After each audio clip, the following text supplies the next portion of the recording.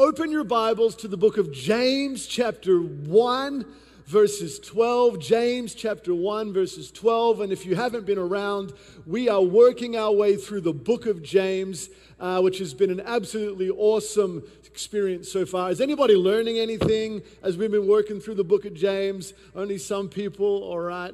Better get better at my job. I've been learning a whole bunch, and I've really enjoyed just diving into this practical, powerful epistle, the book of James.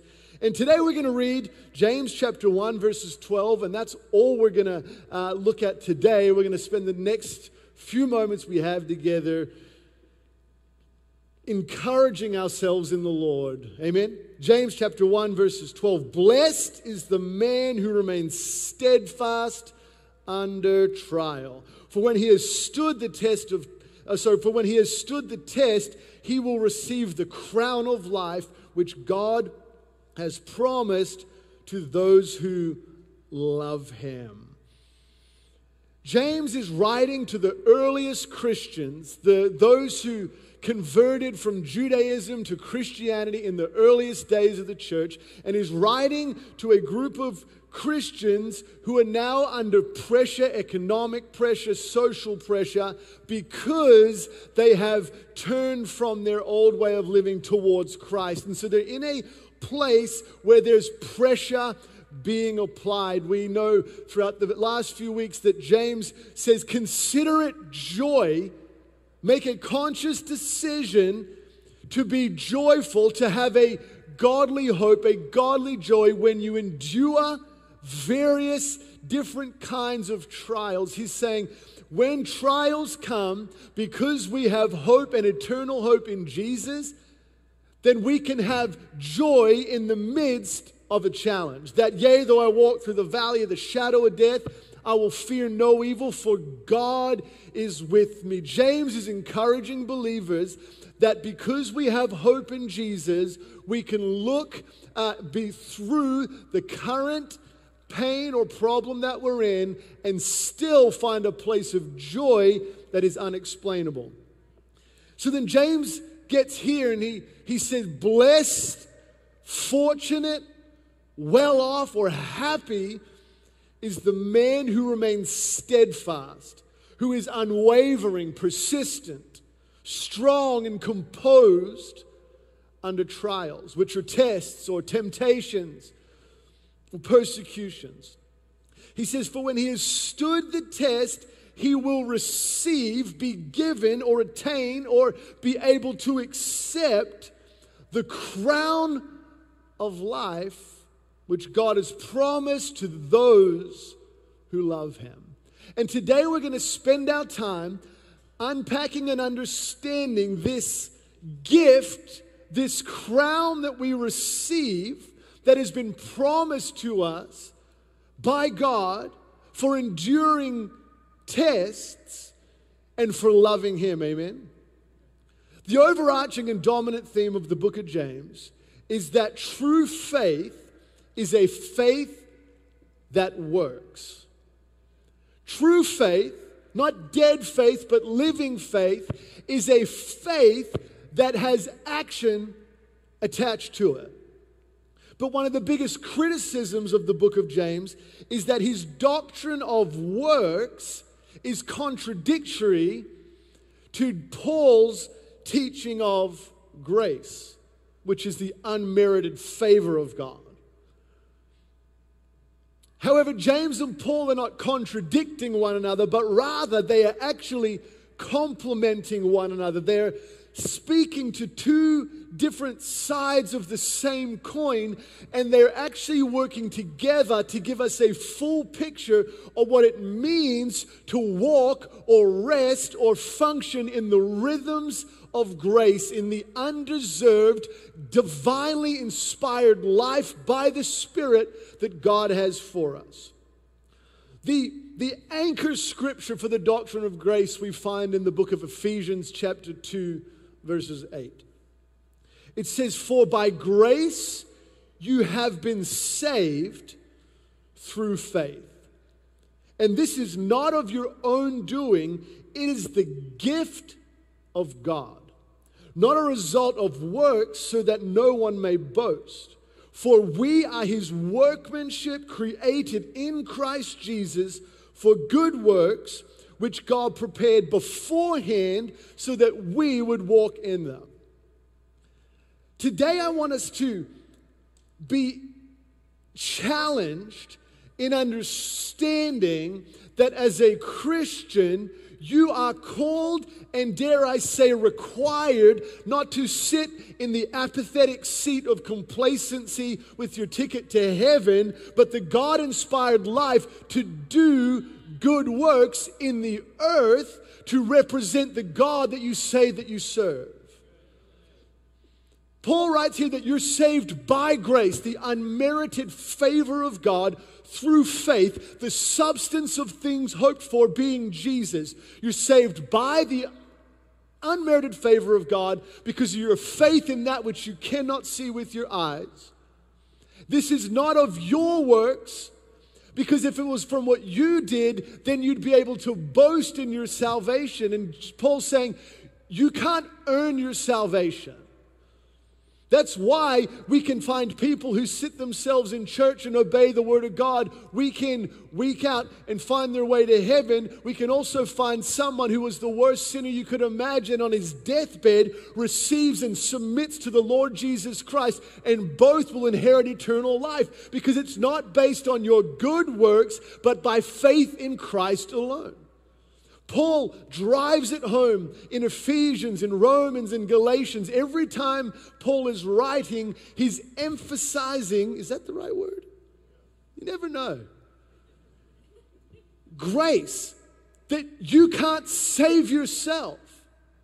But then he says that we are his workmanship, meaning God formed us. He fashioned us. He created us in Christ Jesus. So those who are not in Christ Jesus are not saved. And when we become new creations in Christ Jesus, the Bible tells us the old is gone and the new has come. So when we are we are God's workmanship, created in Jesus as new creations by his grace.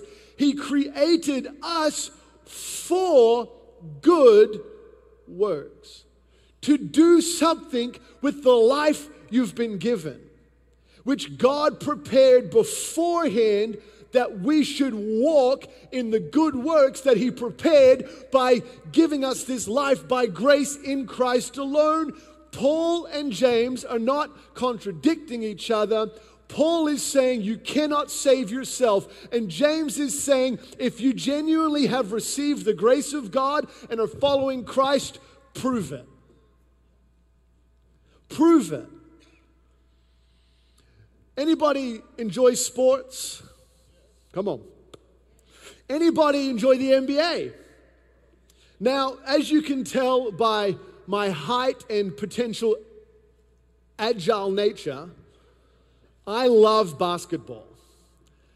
When I was in school, my dream was to play in the NBA. I had a great desire to play basketball professionally, except there was a few things working against me. But I love it, and I've recently realized, and it's making me feel old. I know I'm not old, but it's making me feel old, that I've been supporting my team, the Denver Nuggets.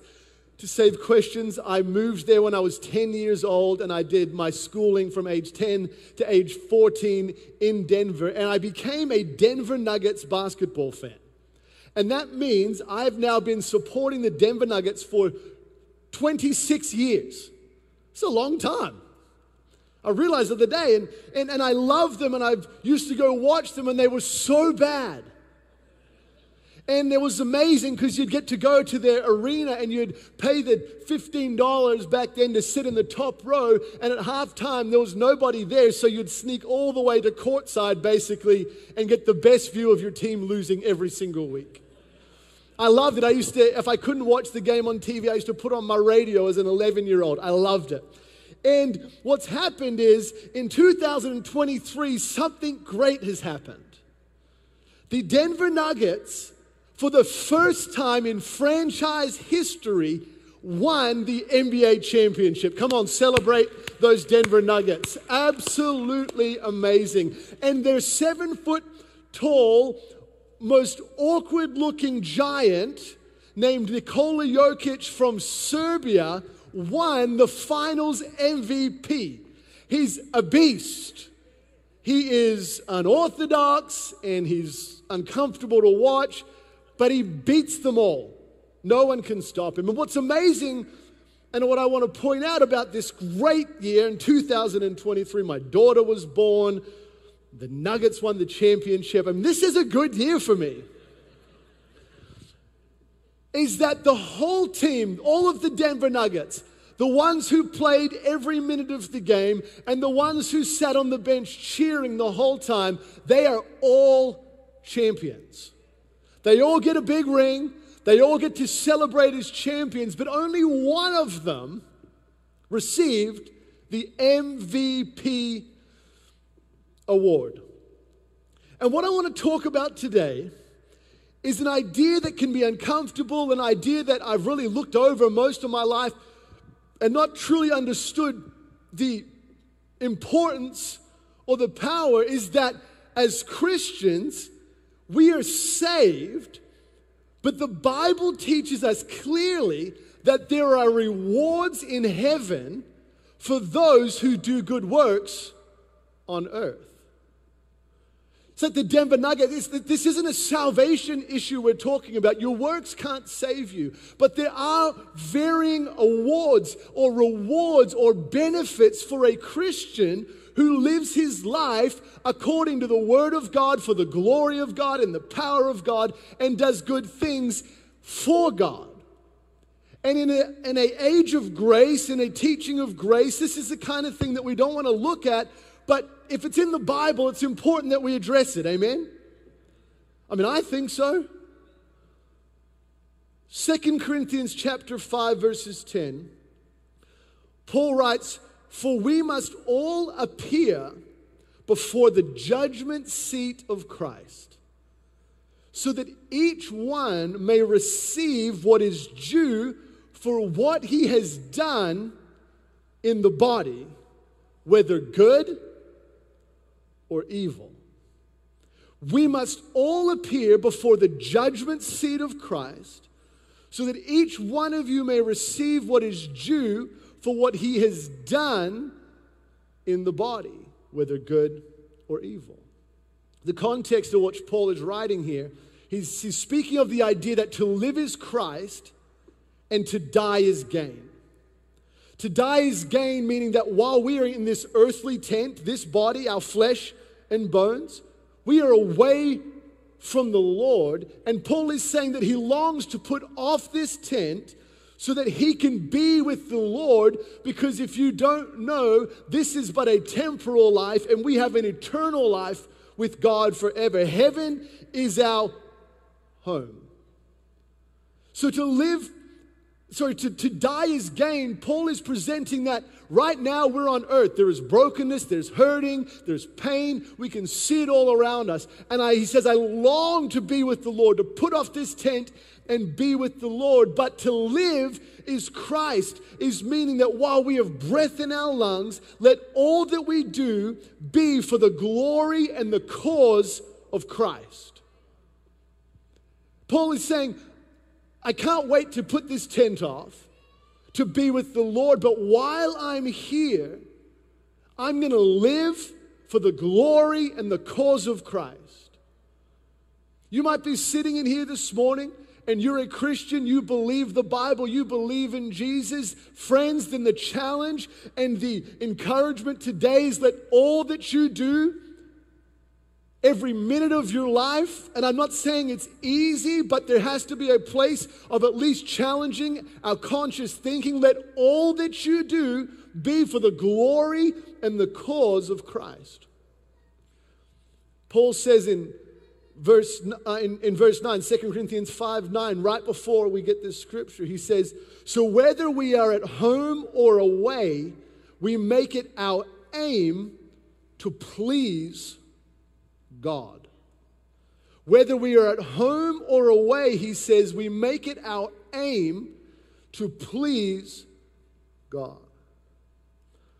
Paul says we must all appear before the judgment seat of Christ to be judged for what we have done in this.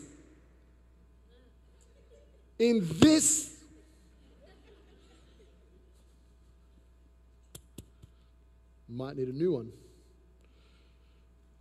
Danny, will you pay for it, please? That will be judged for what we do in this life, in this body. Our present day actions have eternal consequences. Our temporal work now has eternal rewards later. And I, like you, was quite confronted when studying this. When I've grown up, you see, I have matured. I've grown up, not grown. I've grown up in this world of grace, and that is, it's a gospel of grace, not of works. But if we don't understand that the gospel of grace requires us to work, then we're missing out on a section of what God has for us. We're not trying to strive for salvation, but Paul says we do strive to please the one who saved us. If we're lazy and apathetic, the world around us is going to go to hell, literally and figuratively.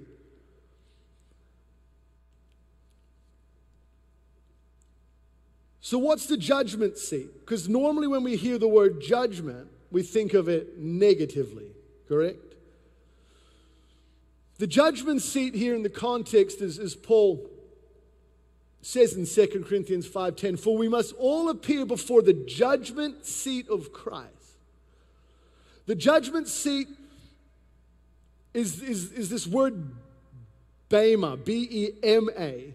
And it's a term that really refers to a raised platform where officials conduct judicial matters. And here we see that Paul says we must all appear before the raised platform where the judge, who is Jesus, is going to judge us. But it's not for salvation. It cannot be for salvation, because he says he's going to judge us based on what we did. And if we were being judged by Christ for what we did to earn salvation, then we're not saved by grace. We'd be saved by works, which we know emphatically is not the gospel. It's in fact one of the very things the gospel rails against. And so here we have the judge Jesus sitting on a raised platform where we must all appear to be judged for what we have done in this tent on this earth. And so Christ is the judge, but it's so important we understand that he is not judging our salvation, but he is judging our works. There's another judgment seat. There's the great white throne of judgment where Jesus will sin, and there he will separate the sheep from the goats. There he will judge those who inherit eternal life and those who inherit eternal damnation. But this judgment seat is not that seat. This is the judgment seat of Christ, where we will all go and give an account to the Lord Jesus for what we did in this life that he gave us by his grace. You ever heard of the parable of the talents? I'm going to read it for us. I don't know if this one's going to be on the screen. It is. Josie, you're so good. Can we just give Josie a round of applause? She's very good.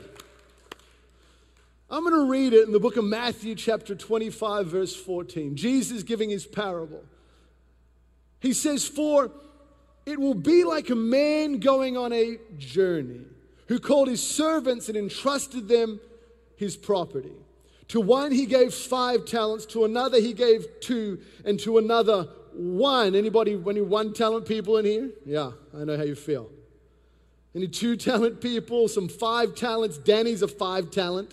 You know, Danny can sing, Danny can play guitar, Danny can preach, Danny can look after your horse. I mean, Danny can do everything.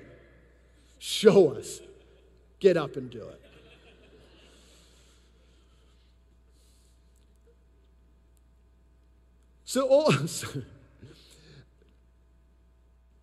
To each he gave according to his ability.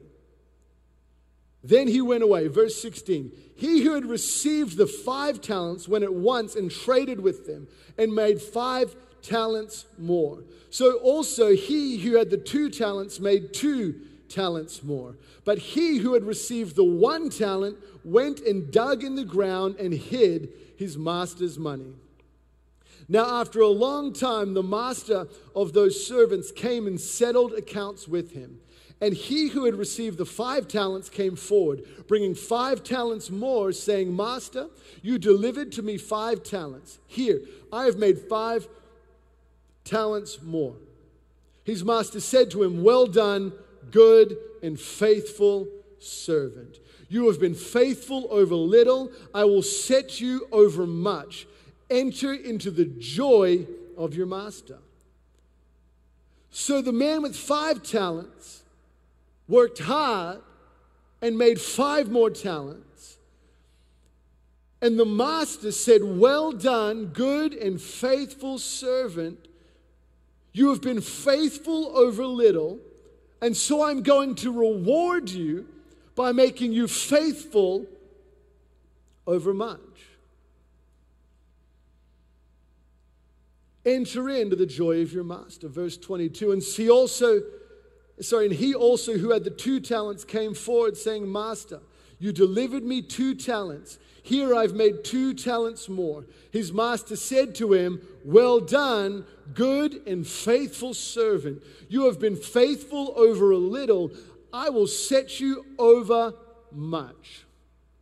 And enter into the joy of your master. He also, who had received the 1 talent, came forward, saying, Master, I knew you to be a hard man, reaping where you did not sow, and gathering where you scattered no seed. So I was afraid, and I went and hid your talent in the ground. Here you have what is yours. But his master answered him and said, You wicked and slothful servant. What I want you to see is the first 2 did something with what the master had given them. And because they did something, they received more. They received a reward or an inheritance. But the last man with the 1 talent, he didn't do anything wrong. He didn't go and spend the 1 talent on sin or selfishness. He just did nothing. He did nothing with it. And so the master answered him and said, You who did nothing with the thing that I gave you, you wicked and slothful servant. This is encouraging. Anybody feeling encouraged? You knew that I reap where I have not sown and gather where I scatter no seed. Then you ought to have invested my money with the bankers. And at my coming, I should have received what was my own with interest. So take the talent from him and give it to him who has the 10 talents.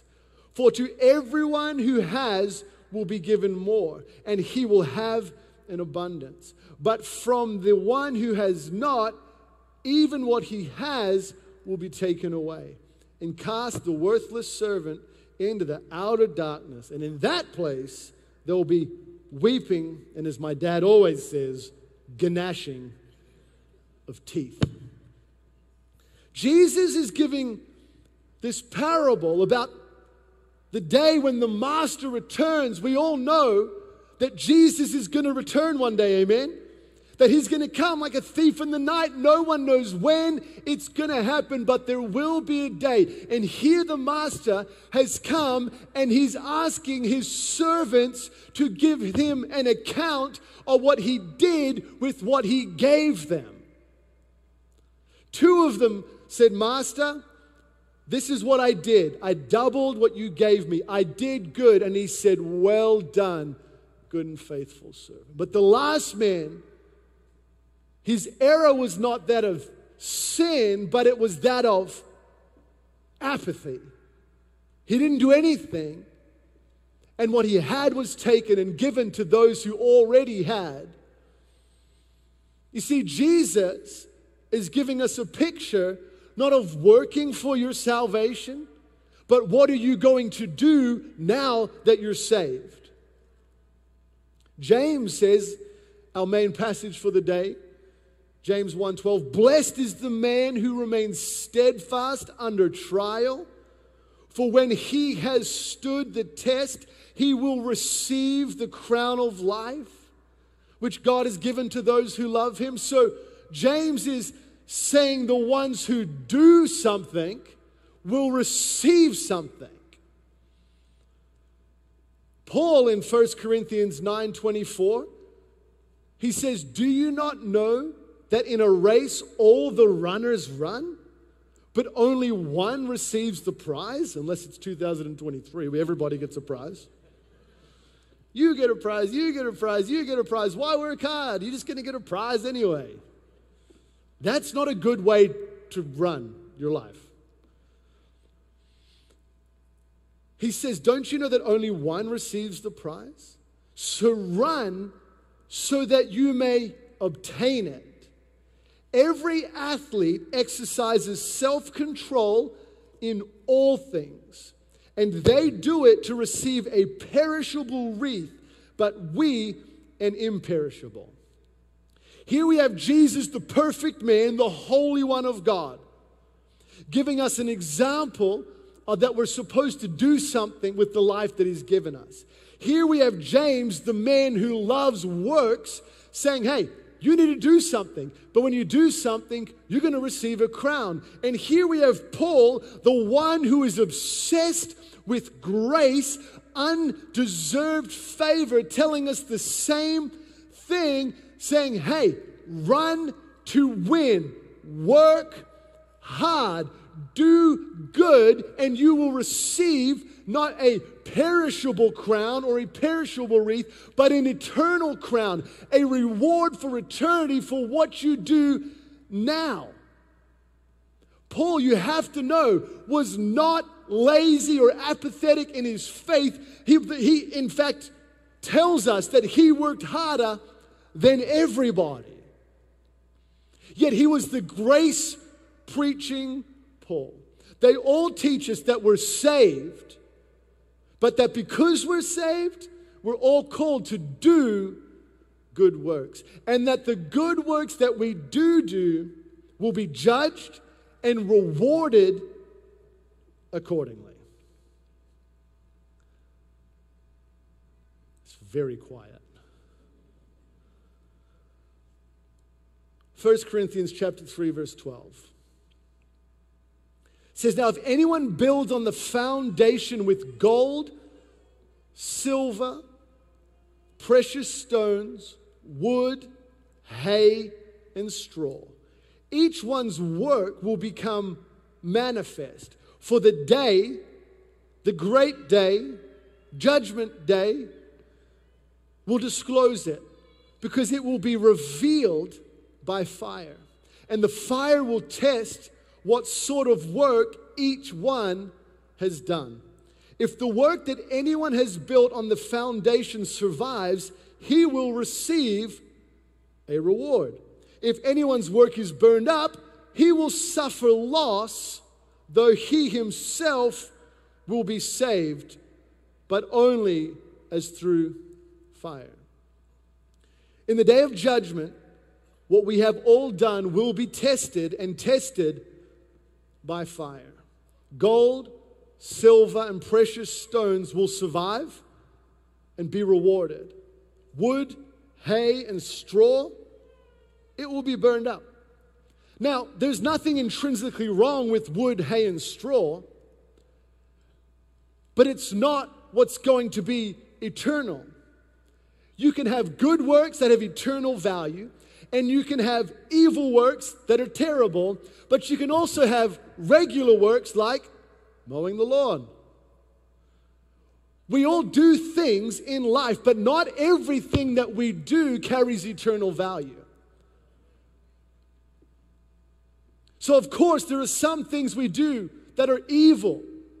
that are sin, that are wicked. And of course, we're saved, and your sin is not what unsaved you, because your works didn't save you, so your bad works won't unsave you.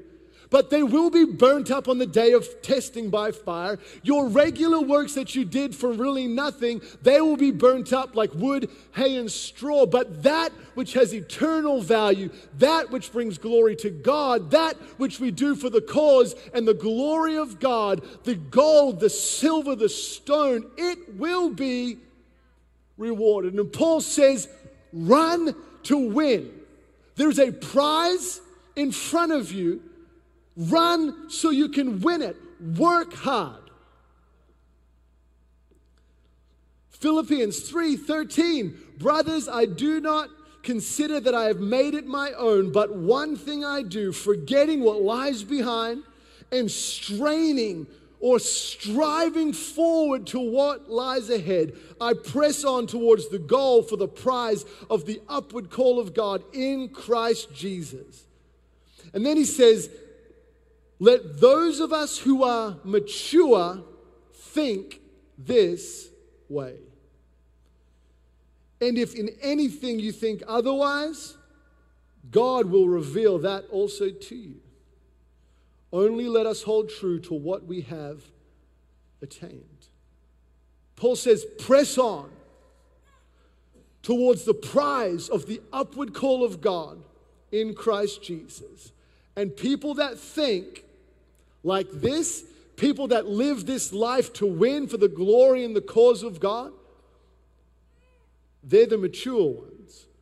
So a mature Christian understands that we're not saved because of what we do, but my goodness, because of what He did for you, we have a responsibility to work and work like it matters, work like somebody's life is on the end of your hard work, because it is. This world is going to hell. People are going to hell. People are broken. People are hurt. And we have a responsibility as the children, the co-heirs with Christ, the co-workers with the Lord, to do something.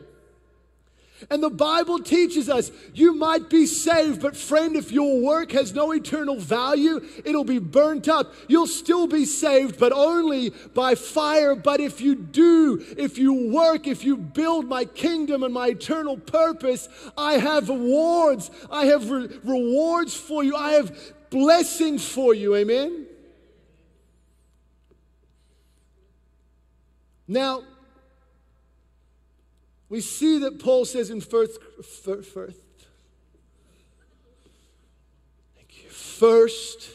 Corinthians 9:24, do you not know that in a race all the runners run, but only one receives the prize?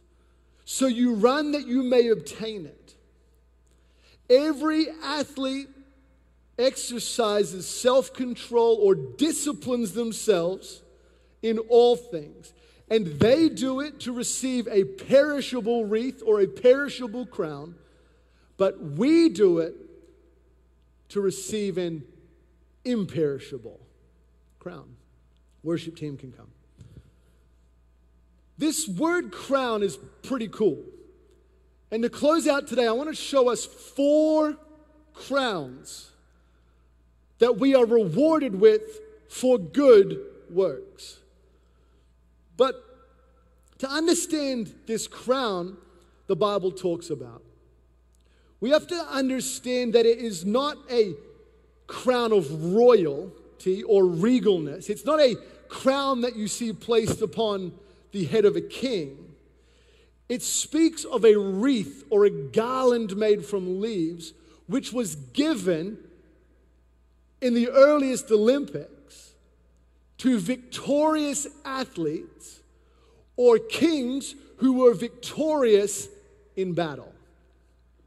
So it's not a crown of kingship. It's not a crown of regalness. It's a crown of achievement, not status. Because the only status you need is that as the son or daughter of the living God. We're not working for a greater status in the eyes of God. Nothing can separate us from the love of God in Christ Jesus for those who live according to His purposes. It's not about making God value us more. It's not about making God value you more. You're not working so that God thinks better of you.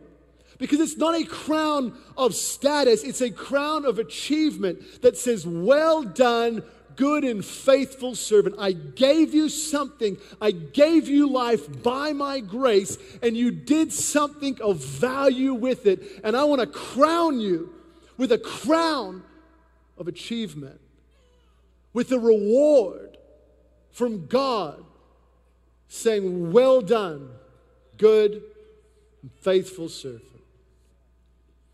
The first crown is what the Bible calls the imperishable crown, which I just read to you.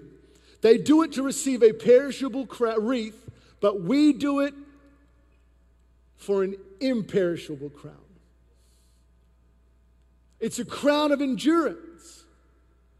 It's a crown of victory for doing something with the life that God gave you, and not just doing something, but doing something for the glory and the cause of Christ. And you will receive not an earthly crown, a brittle crown that will crack, like building up wealth. We know, we talked about it last week, that we build up wealth on earth, but it has no eternal value. You can't take it with you. We're not trying to build earthly crowns. We're trying to build eternal crowns that are not for our glory, but for His glory. But because it's for His glory, and He saved us, and He called us, and He filled us, He inspired us, because we do it for His name's sake, it's for His glory, the reward that we get given. It's not a self-centered life. Well, I'm going to do this so that I get a reward. We're doing it because we love the one who saved us, changed us, healed us, filled us with His Spirit. And because of that, He gets glory because of the work that we did. And He crowns us with a crown, an imperishable crown, saying, well done, good and faithful servant. The second is the crown of righteousness in 2 Timothy 4 verse 7. It says, I have fought the good fight. I have finished the race. I have kept the faith. This is Paul writing to Timothy just before he's about to die. I have fought the good fight of faith. I've finished the race. I have kept the faith. Paul was persecuted more than most. Hardships, trials, challenges, all for the name of God. All for the name of Jesus. He said, in amongst all of that, I have kept the faith. Henceforth, there is laid up for me the crown of righteousness, which the Lord, the righteous judge, will award to me on that day, and not only to me also, but to all who have loved His appearing, all who have looked forward to the return of the King, all that have lived their life with their eyes set on the author of life, all that have kept their hope found in Jesus, that they could walk through a living hell and still be okay, to all that have considered it joy to be persecuted and challenged for His name's sake, to all who have loved His appearing and are waiting for the great and glorious day of the Lord, for those who have kept the faith, who have fought the good fight. There's a crown of righteousness awaiting us, amen? An imperishable crown. The third is the crown of glory. This one's a little bit different. This crown of glory, the Bible says, is set aside for the elders, the pastors, and the leaders of the church.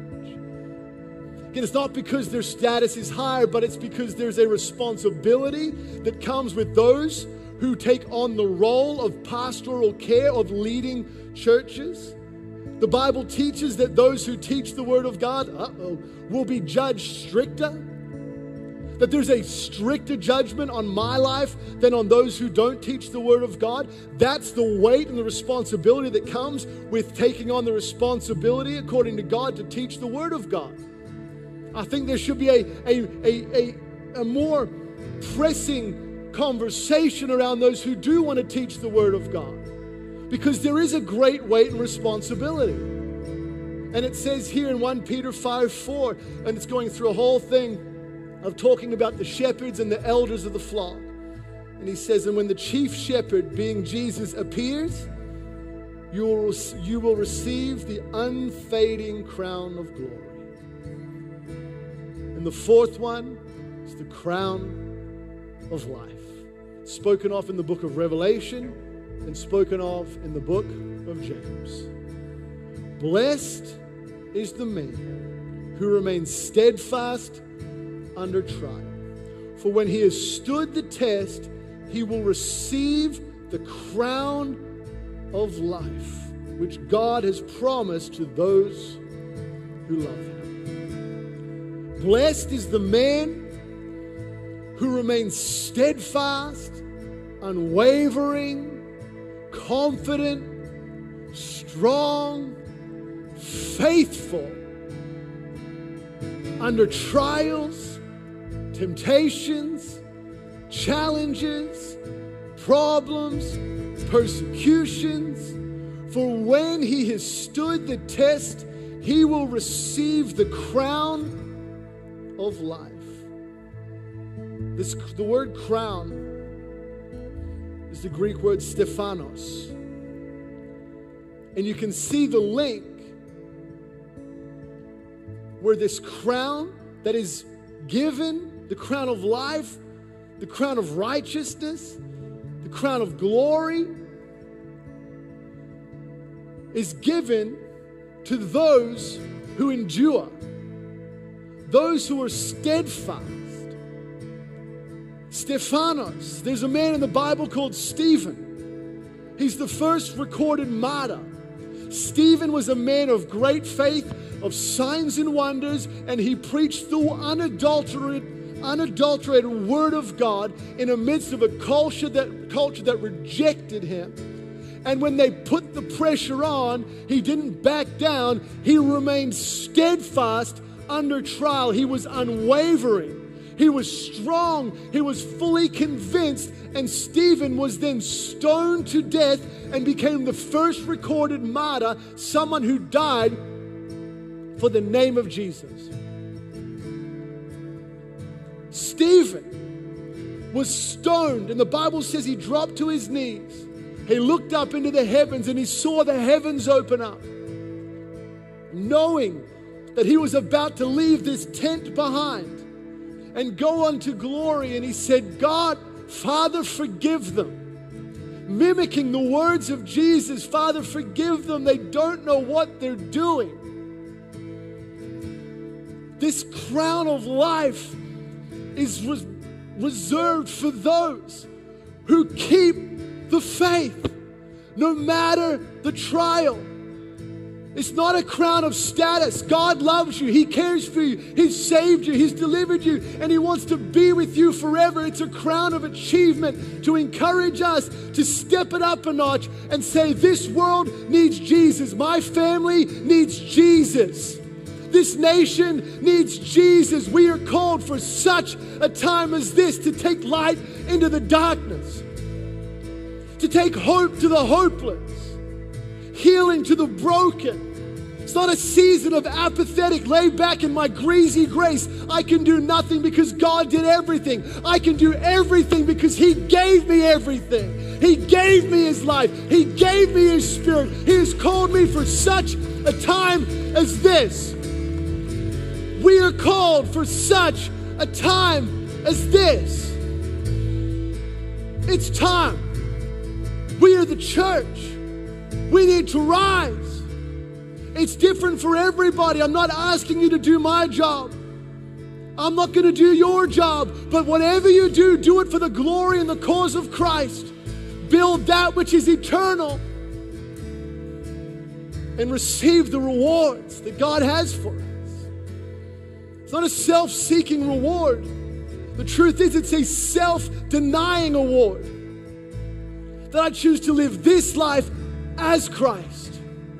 That whatever comes my way, whatever the pressure that comes, I consider it joy. It's the glory of endurance. All of the crowns are rewards for those who endure. I think it's the same crown with different angles. Some people would disagree. It's really not that important. What's important is that we endure. We persevere. Come hell or high water, we keep our eyes on Jesus. And because we keep our eyes on the eternal hope, Jesus, the momentary pain, the challenge, the temptation, we can consider it a joy to be pressured, persecuted for His name's sake. This is our time, church. We sang earlier the song for your children and your children. We want blessings for our children. And as I was in worship, I felt the Lord encourage me to encourage you. Parents, where are you valuing? Are you valuing the house of the Lord? Let me tell you, the world is aggressively after the children. You heard the song lately, "We're coming for your children"? The world is after our children. You have a responsibility. I sat there and felt so grateful that my parents valued the house of God, that the house of God was a priority in my family. I didn't always walk with Jesus, but what was amazing is I never hated the church. I always liked going. I liked being in the back row. I liked running around up the back. I liked doing things you're not supposed to do while you're at church. I liked being there. In fact, my parents, if I would get in trouble, would say, "You're not going to church." Those who are planted in the house of the Lord, they will flourish. As we sang the song, I was so thankful that my parents valued the house of God. As Savannah's parents are in town with us for the next 6 weeks, I'm so thankful that they valued the house of God. Are you raising your family? Are you teaching your children to receive temporal awards or eternal rewards? I'm not saying the temporal things aren't good. I love it. I love a challenge. I'm very competitive. I love to win. I love the feeling. I love watching the Denver Nuggets as they win their first championship, as tears overwhelm these adult men who have given everything. I love it, but friends, it will perish. There's more to this life than achievement in the world. And you and I, as parents, as leaders in the kingdom of God, have a responsibility to value what God values, to raise your children, to train them in the ways of the Lord, the Bible says, and they will not depart from it. They might wander, they might take the long route. Trust me, for my parents, I took a very long route around, but I ended back up in the house of the Lord because it was instilled in my heart and in my life as something worth valuing. We need it. The world needs it. The children need it. Because we are all called to live life for the glory and the cause of Jesus Christ. Amen? Amen? Come on, let me celebrate the Lord this morning.